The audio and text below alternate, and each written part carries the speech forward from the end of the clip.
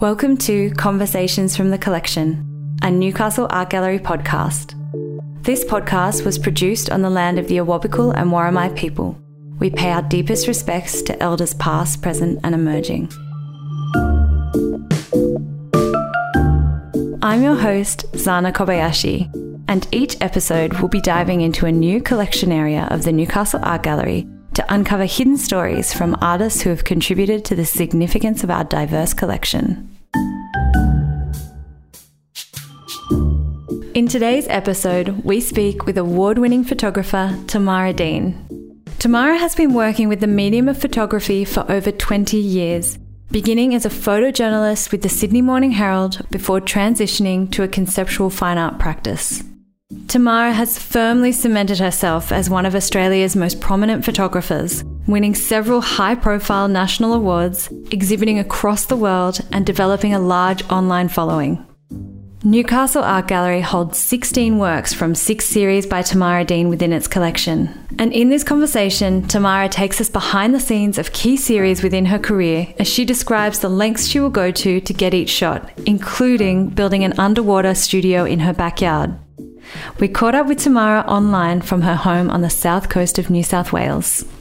I grew up on the edge of a nature reserve, and those were the sort of sights and smells and textures and experiences that I was immersed in when I kind of came into my consciousness in the world.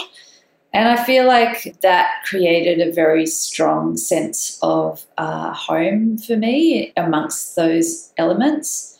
I just always had a very strong yearning to be in the bush. And I think that there's just a really fundamental sense of feeling at home in those environments for me. That's beautiful.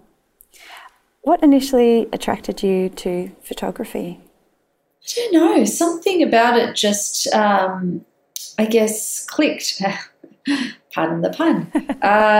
Photography for me started with, it was almost as a source for my drawing and sketching and painting. So I'd go out and take photos of the bush.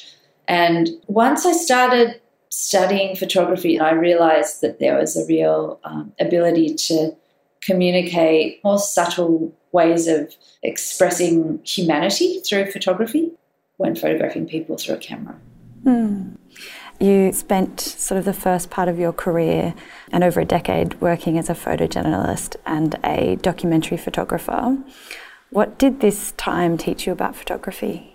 So much. I wasn't the kind of photographer that was able to learn the technical aspects at university or through being taught. I was very much the kind of photographer that learnt on the job. I had a camera. I joined the Herald at the time where they were still using film. So the way that I learnt photography was just taking lots and lots of photos, putting the film through the machine, learning to read negatives and to be able to do that quite quickly, scan them, get them out to the paper. So I just was in an absolutely incredible position to be able to be essentially learning it all on the job, not with a teacher, but just through trial and error and the advantage and luxury of having the materials at hand. So I could afford to shoot off a whole lot of rolls of film without it costing me the earth. So that was really helpful. Yes. And then so I was there through the whole transition to digital, from the first digitals through to, the higher end ones that I use today. Wow.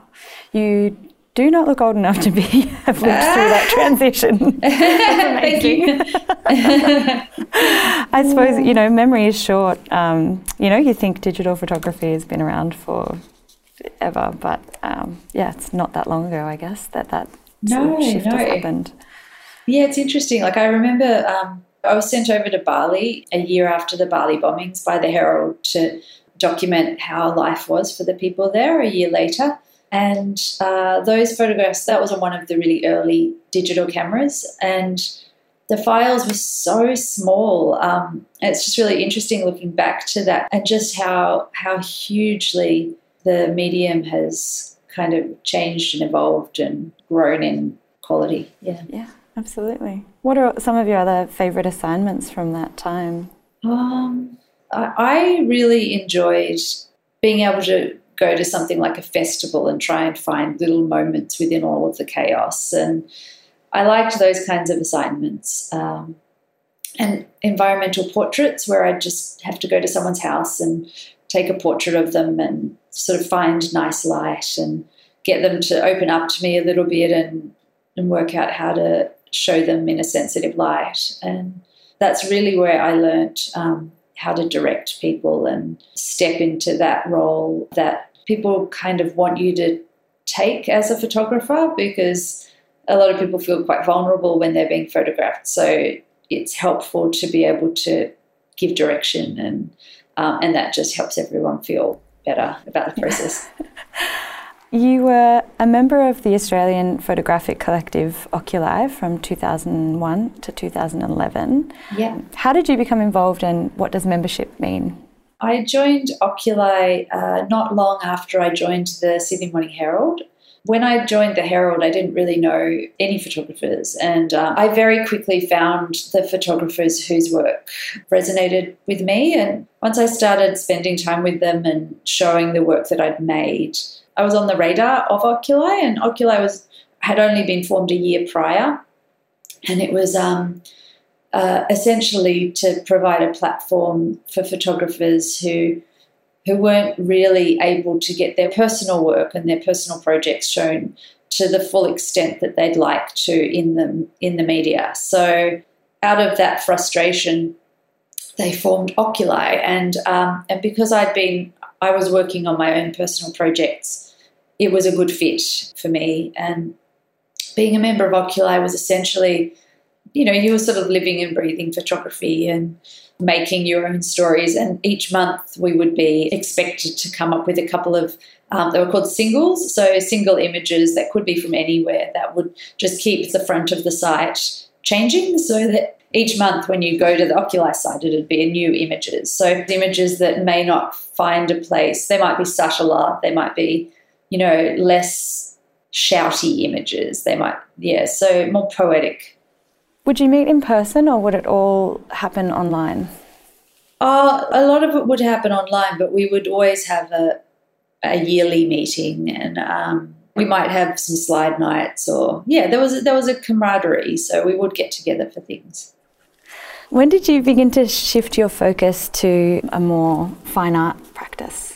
Yeah, after I had my daughter. So Ruby was born in 2005, and at that point I realised there was no way I could keep working as I had, because the amount of time I would invest in documenting the stories I was exploring was impossible with a newborn. And so I had Ruby, and then 15 months later I had my son Jack.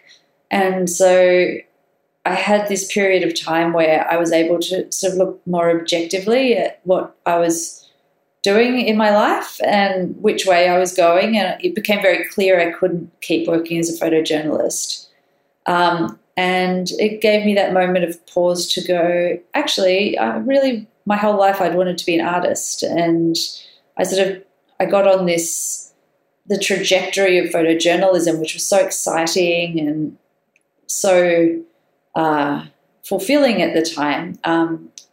But it was nice to get that minute to sort of, or by minute I mean a couple of years, to sort of stand back and go, actually, I've learned a lot from this, but I would like to go back to my earlier aspirations of being an artist. And so that's when I started really making more conceptual work and exhibiting with galleries and just changing the way that I was focusing my practice. I understand that the series Ritualism from 2009, which Newcastle Art Gallery has 2 works from within our collection, was a turning point for you in your practice as you moved towards more conceptual photography. What was it that initially interested you about creating works that had more staged elements to them? Well, when I was going through the early motherhood time in my life, I really was struck by how long the days were and how it was just such a different part of my life to what it had been before I'd had babies.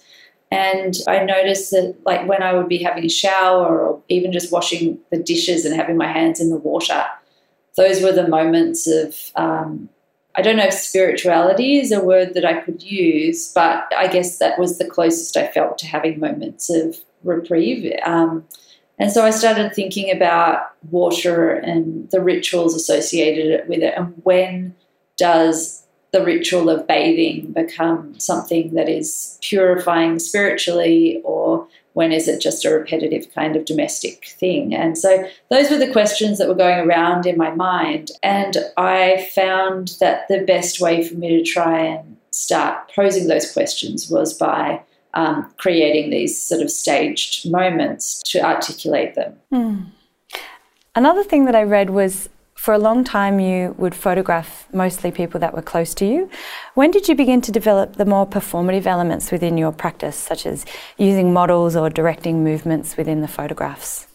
Most of my early work in that phase was friends and family who I could shyly kind of ask to participate in this with me because I was building my confidence.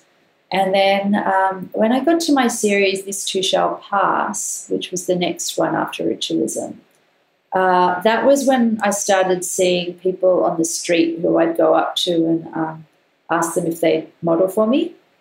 And I never approached models.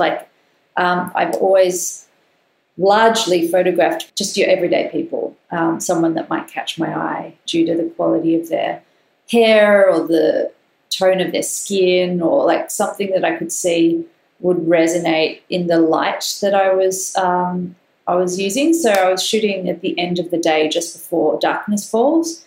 And so at that point in time, I was sort of finding young women with really pale skin and red hair because I knew that their skin would glow in that light. And I was sort of leaning into the pre-Raphaelite style of painting, referring to that in my photography. So I was starting to kind of put together influences and bring them into my work by the choice of models and things like that. When did the brave leap into full-time artistic practice happen? I think it was in 2014, and I took a redundancy from the Herald. I'd been there for 13 years, and that's when I went, okay, we're going to give this a shot and become a full-time artist and see if I survive. And you have? I have. Yeah, happily can say I have. Did it feel scary at that time to make the leap, or? I've always had a blind, I don't know if faith is the word, but a belief that it's something that I could achieve. So I never doubted my inclination to be an artist because it's just always been there. So it was more exciting than scary, I guess. And then just going full-time meant that I could just put everything into it, which then meant that I could make the best work I could make. Was there anything particular that helped you on the way to becoming a full-time artist? Well, I think as a photographic artist, apart from the really well-known photographic artists that we learnt about in high school, Rosemary Lang, Bill Henson, Tracy Moffat, I really couldn't see a way to make my way as a photographic artist without gallery representation. It took the confidence of a gallery representing me for people to take my work seriously. Over the years that I've been working as a professional photographer, I've moved through a number of galleries. And I'm now with Michael Reed Gallery, who are just amazing to work with. And it's incredible being with a gallery who are concerned and interested in growing your profile and being there alongside you, supporting you. I don't feel with Michael Reed that I am the one that brings them my audience. I feel like we both have a very strong hand in that together. It's like a partnership. I know there'll be a few budding artists listening who might be curious about how you begin to develop those relationships with a gallery or begin to find a gallerist that suits you. Yeah, look, it's really, I'm not going to say it's easy. It was really hard. I was lucky enough that when I was trying to get my ritualism series up, I went to Charles Hewitt Gallery, who were also framing, and I went there for a framing job. And the manager, Larry McDonald, at the time saw my work and said, oh, I'd like to show Charles. And that's how I got my first exhibition. The best headspace to have when you go out into the world looking for representation is if you get knocked back, it's not necessarily just something that you reflect on yourself. Like if you find the right gallery for your work, then that's when the work will be able to find its home. But if you don't have a gallery backing your work, there's no point being with them. So it's less about being with the gallery and more about being in a partnership with the gallery where they see the value in your work. I mean, there were many times I was walking along the streets. I tried to get representation in New York, knocked on every gallery in like the Lower East Side, tried to get representation in London. I really put myself out there, and I would say that the knocking on door approach is not the most effective. Having done it myself and even knowing that it wasn't, I still did it because there's no real set way in. That's great advice. Now, I've heard you talk before about that shift between your photojournalism when you were shooting constantly to then working within your fine art practice where you would spend maybe months thinking about a shoot before picking up your camera. Yeah, sometimes years. Yeah, sometimes years, wow. Yeah. Did you enjoy that shift? It wasn't comfortable, but I'm glad I made it. I don't think I could have continued with that level of energy being put into my photography. And I feel like I got what I needed out of that stage, which was being able to anticipate or build towards a moment and be ready to capture it. And, it takes a lot of energy to constantly be present waiting to capture a photograph. And it sort of puts a distance between myself and the world. So I have that heightened sense of trying to find an image or a moment, but I do it within the parameters of my own shoot as opposed to the world, that's the way that I can maintain my energy and my ability to do that. Yeah. Yes. You mentioned that sometimes you might be working for years on a concept. How do you begin to develop a series of works?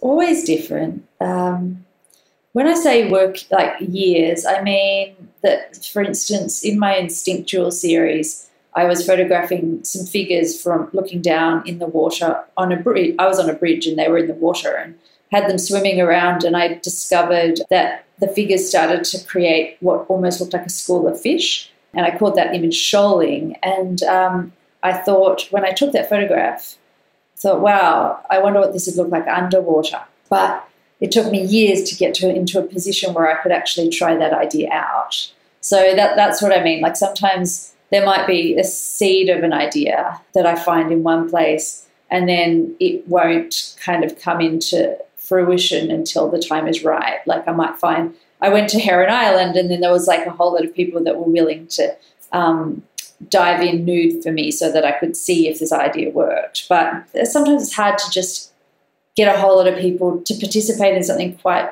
that would have been quite a bit of organising just to test an idea out. So sort of had to wait for the right time, and then that became an entire series, Endangered. So yes, and that was the work that you, in 2019, you won the Moran Contemporary Photographic Prize with. Tell me about shooting underwater for the first time. Well, I'd done a little bit of shooting underwater in my Instinctual series, and I realised that we humans are quite buoyant. So that was a challenge. I had to have my husband holding me down in the water to be able to try and get photographs. I realised that weight belts would probably be useful, but never really got that organised. And then with Endangered, I was like balancing on a pool noodle, and I bought this underwater housing that I could kind of just submerge and take the photographs with. But it was really clunky. Like I felt like I had to hand over a lot of control of my camera to the automatic functions because the camera housing was quite clunky to operate. I'm really happy with how that series came together, but if I just found that it was a way of working that was deeply frustrating. And so then I ended up building an underwater studio at home because I was wanting to be able to have that control in that I'm outside of the pool shooting in. But also I don't really feel super comfortable in the ocean. So it has the added benefit of me not having to be in the ocean. You found a way to harness the element of water. Yeah. Yes.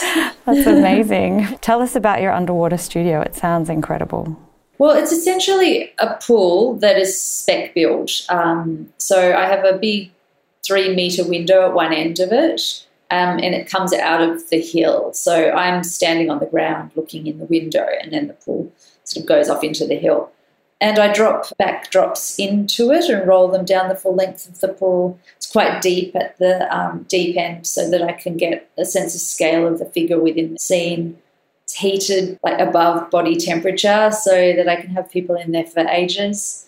So there's a whole lot of things that, I mean, to look at it, it looks like a pool, but there's a lot of factors that have been built into it to enable me to be able to shoot.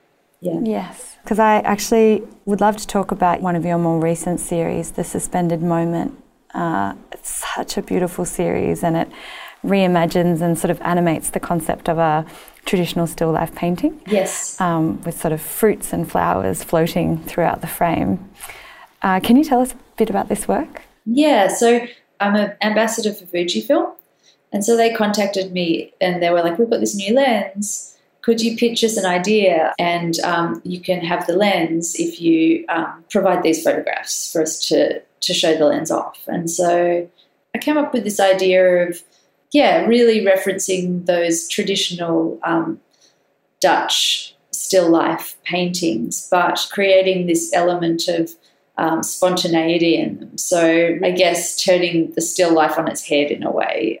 They loved the idea, and so I got to working on it, and it took a lot of perseverance because every individual item is weighted, so there's actual weights in it, because to create either the buoyancy to have them floating midair or to have them down on the table, there was a lot of setting up to get it just right. But I hadn't anticipated it having such an amazing response from people. There's like over 40,000 likes on my Instagram on those images, which blew my mind. I didn't anticipate it, but I'm continuing to build on that series. I did that in a very short amount of time, over 3 days. And so I'm going to spend the next number of months just really kind of refining what I want to do with that series and trying other things out, and just spending a bit more time really trying to make some more new works in that vein.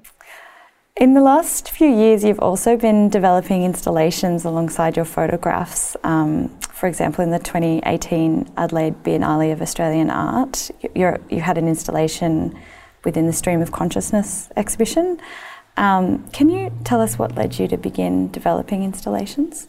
I think largely when I go out into the bush, I find that if I bring back a photograph, it just doesn't bring back enough for me. Like, I want to bring back more of that experience. Like, it's one little aspect of what is this incredibly big experience. And so for me, the installations were about kind of trying to transport people to a moment like that may touch in with their memories and connect them to nature. And so I've worked with a scent designer, Ainsley Walker, and she creates these scents that are they're made to tap into that memory, that scent memory we have, to transport you to places that you've been in your life. And then the sound element, just all of those elements that come into the experience of being somewhere, that's what I try and bring into the installation. So it's more than just the photograph. The photograph is a way in,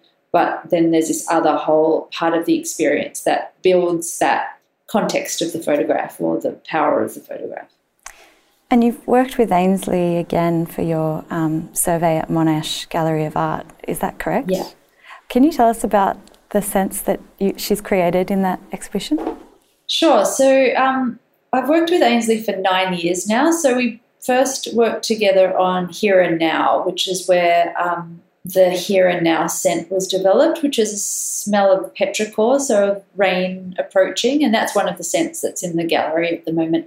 And then for a number of different installations and exhibitions, we've worked together to create scents that, like for instance, in my exhibition at Nunangula, Southern Highlands Regional Gallery, we created a scent for each room that was part of the way you would read the photographs. So it just enhanced the way that you might experience the room. So those are scents that have been brought into the show at Monash, ones that we've worked together on previously, and they're put around the exhibition so that you can smell them, and that kind of accompanies the way you experience the works. It's incredible. I would love to come and see one of your works with a scent attached. That sounds like an amazing experience. There were 2 works from our collection that I wanted to speak with you about. Sacred Lotus in Autumn from 2017 and Sacred Lotus in Summer from 2018 from the series In Our Nature. And I understand that they were created as part of the Adelaide Biennale of Australian Art in 2018. Yeah. And that it was developed across a period of a year and inspired by the Botanic Gardens. I was wondering if you could talk us through the making of that work, because I understand it involved a huge cast and obviously a long period of time. Yeah. So I actually think it took me about 18 months to make that whole series in the end, because I first visited Adelaide and was walking through the gardens talking with the curator, and we came to the Sacred Lotus pond in the middle of the gardens, which at that point in time was in full bloom with these incredible pink flowers, and the scale of the leaves was sort of like larger than human. And so I saw that pond and just thought, oh my God, that would be amazing to photograph in. And it was sort of the seed for the kind of idea of using the life cycle of the plants in the gardens to really kind of use as a parallel with the human life cycle, and try to really make the point that we are part of nature. We're not separate, and sort of to look at all of the things that we have in common. And so I decided to try and photograph the plants across different stages of the seasons and then relate them to the ages and stages of humans. So I put call-outs for ages from, very small through to 80 years of age, and staged these shoots over the course of the 4 seasons. In the case of Sacred Lotus Pond, I revisited that each season to capture the different ways of how it kind of is, it goes through its life cycle. And it had the most profoundly visual changes that made it a beautiful space to photograph in. And I believe that you used dancers for that series as well? Yeah, in that series I did use dancers. It was the first time I'd used professional dancers, and it was an eye-opening experience because they were just such incredible people to work with, and they were able to use their bodies to do things that I had wanted to get people doing in photographs, like particular actions that no one could do without having that professional training of being a dancer.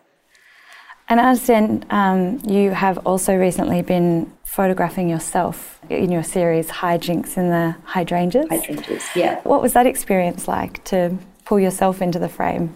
It was quite funny because it was just, I started photographing at the beginning of the lockdowns, and it was my way of kind of getting through it. And I'd go out each afternoon because I live on 6 acres and just try and come up with photographs of myself. It felt kind of ridiculous because I was running back and forth from the camera and the timer, and it was just me out in the landscape, and it was kind of silly. Not that I wasn't serious about what I was doing, but it felt silly as being the model and the photographer. And it had a lot of challenges, but it got me through it because I'd come back and I was so charged with the excitement of being able to just walk out my door and use myself to photograph and come back with something that I was happy with. And as the lockdowns came and went, I then pushed that further and photographed myself in other people's private gardens. So I could still social distance, but I had a few more elements to play with because our block is quite green, whereas I wanted to be able to play amongst flowers and do things like that as well. So, yeah, it was a great series to make in that period, but I am in no rush to photograph myself again. It was really challenging, but I'm proud of it, but I don't want to do it again. You have an incredible photographic practice that actually spans over 20 years. What are some of the shifts that you've seen in photography over this time? I guess, like, when I look at the way that through Oculi we were photographing daily life, that was unique then. And now I look at the way that people engage with social media, and that sort of like daily life photography has become part of, everyone's lives really. So that would be a difference. That's true. Do you think that's a good thing or a bad thing, or you feel kind of neutral to it? I think it's a great thing that people are engaged with photography through social media. I think that there's a huge appetite for photography. And I've been often asked if I think, social media has killed photography because it's at everyone's fingertips. But the photography that most people are doing is pretty lazy photography, really. It's like, pick up your camera. There's not, your phone. It doesn't really compare to professional photography. But that was a question I was getting a lot for a while there. There's a lot more selfies. Yeah, absolutely. Well, Tamara, I think that brings us to our final question for today. If you could have dinner with any artist from Newcastle Art Gallery's collection, who would it be and why? So it would be Jean Bellette, who is a painter, or who was a painter. She's since passed away. So there's a cottage in Hill End called Hayfliggers Cottage, and that's one of my favourite places in the world. And it was owned by Jean and her husband, Paul. And he was a journalist with the Sydney Morning Herald, so I have that in common with him. And she was a painter. She painted the landscape around Hill End. And I was lucky enough to be able to do a number of artist residencies in her old house. I'd just really love to meet her and to just get a sense of who she was and where she ended up. And, I don't know a lot about her, but I know that we'd have a great time chatting over lunch. Sounds fabulous. What would you serve for lunch? Ooh, I am not the cook.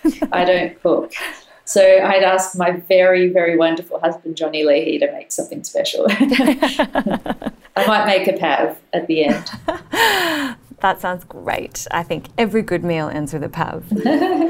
Well, Tamara Dean, thank you so much for speaking with us today. It's been an absolute pleasure. The pleasure is all mine. Thank you.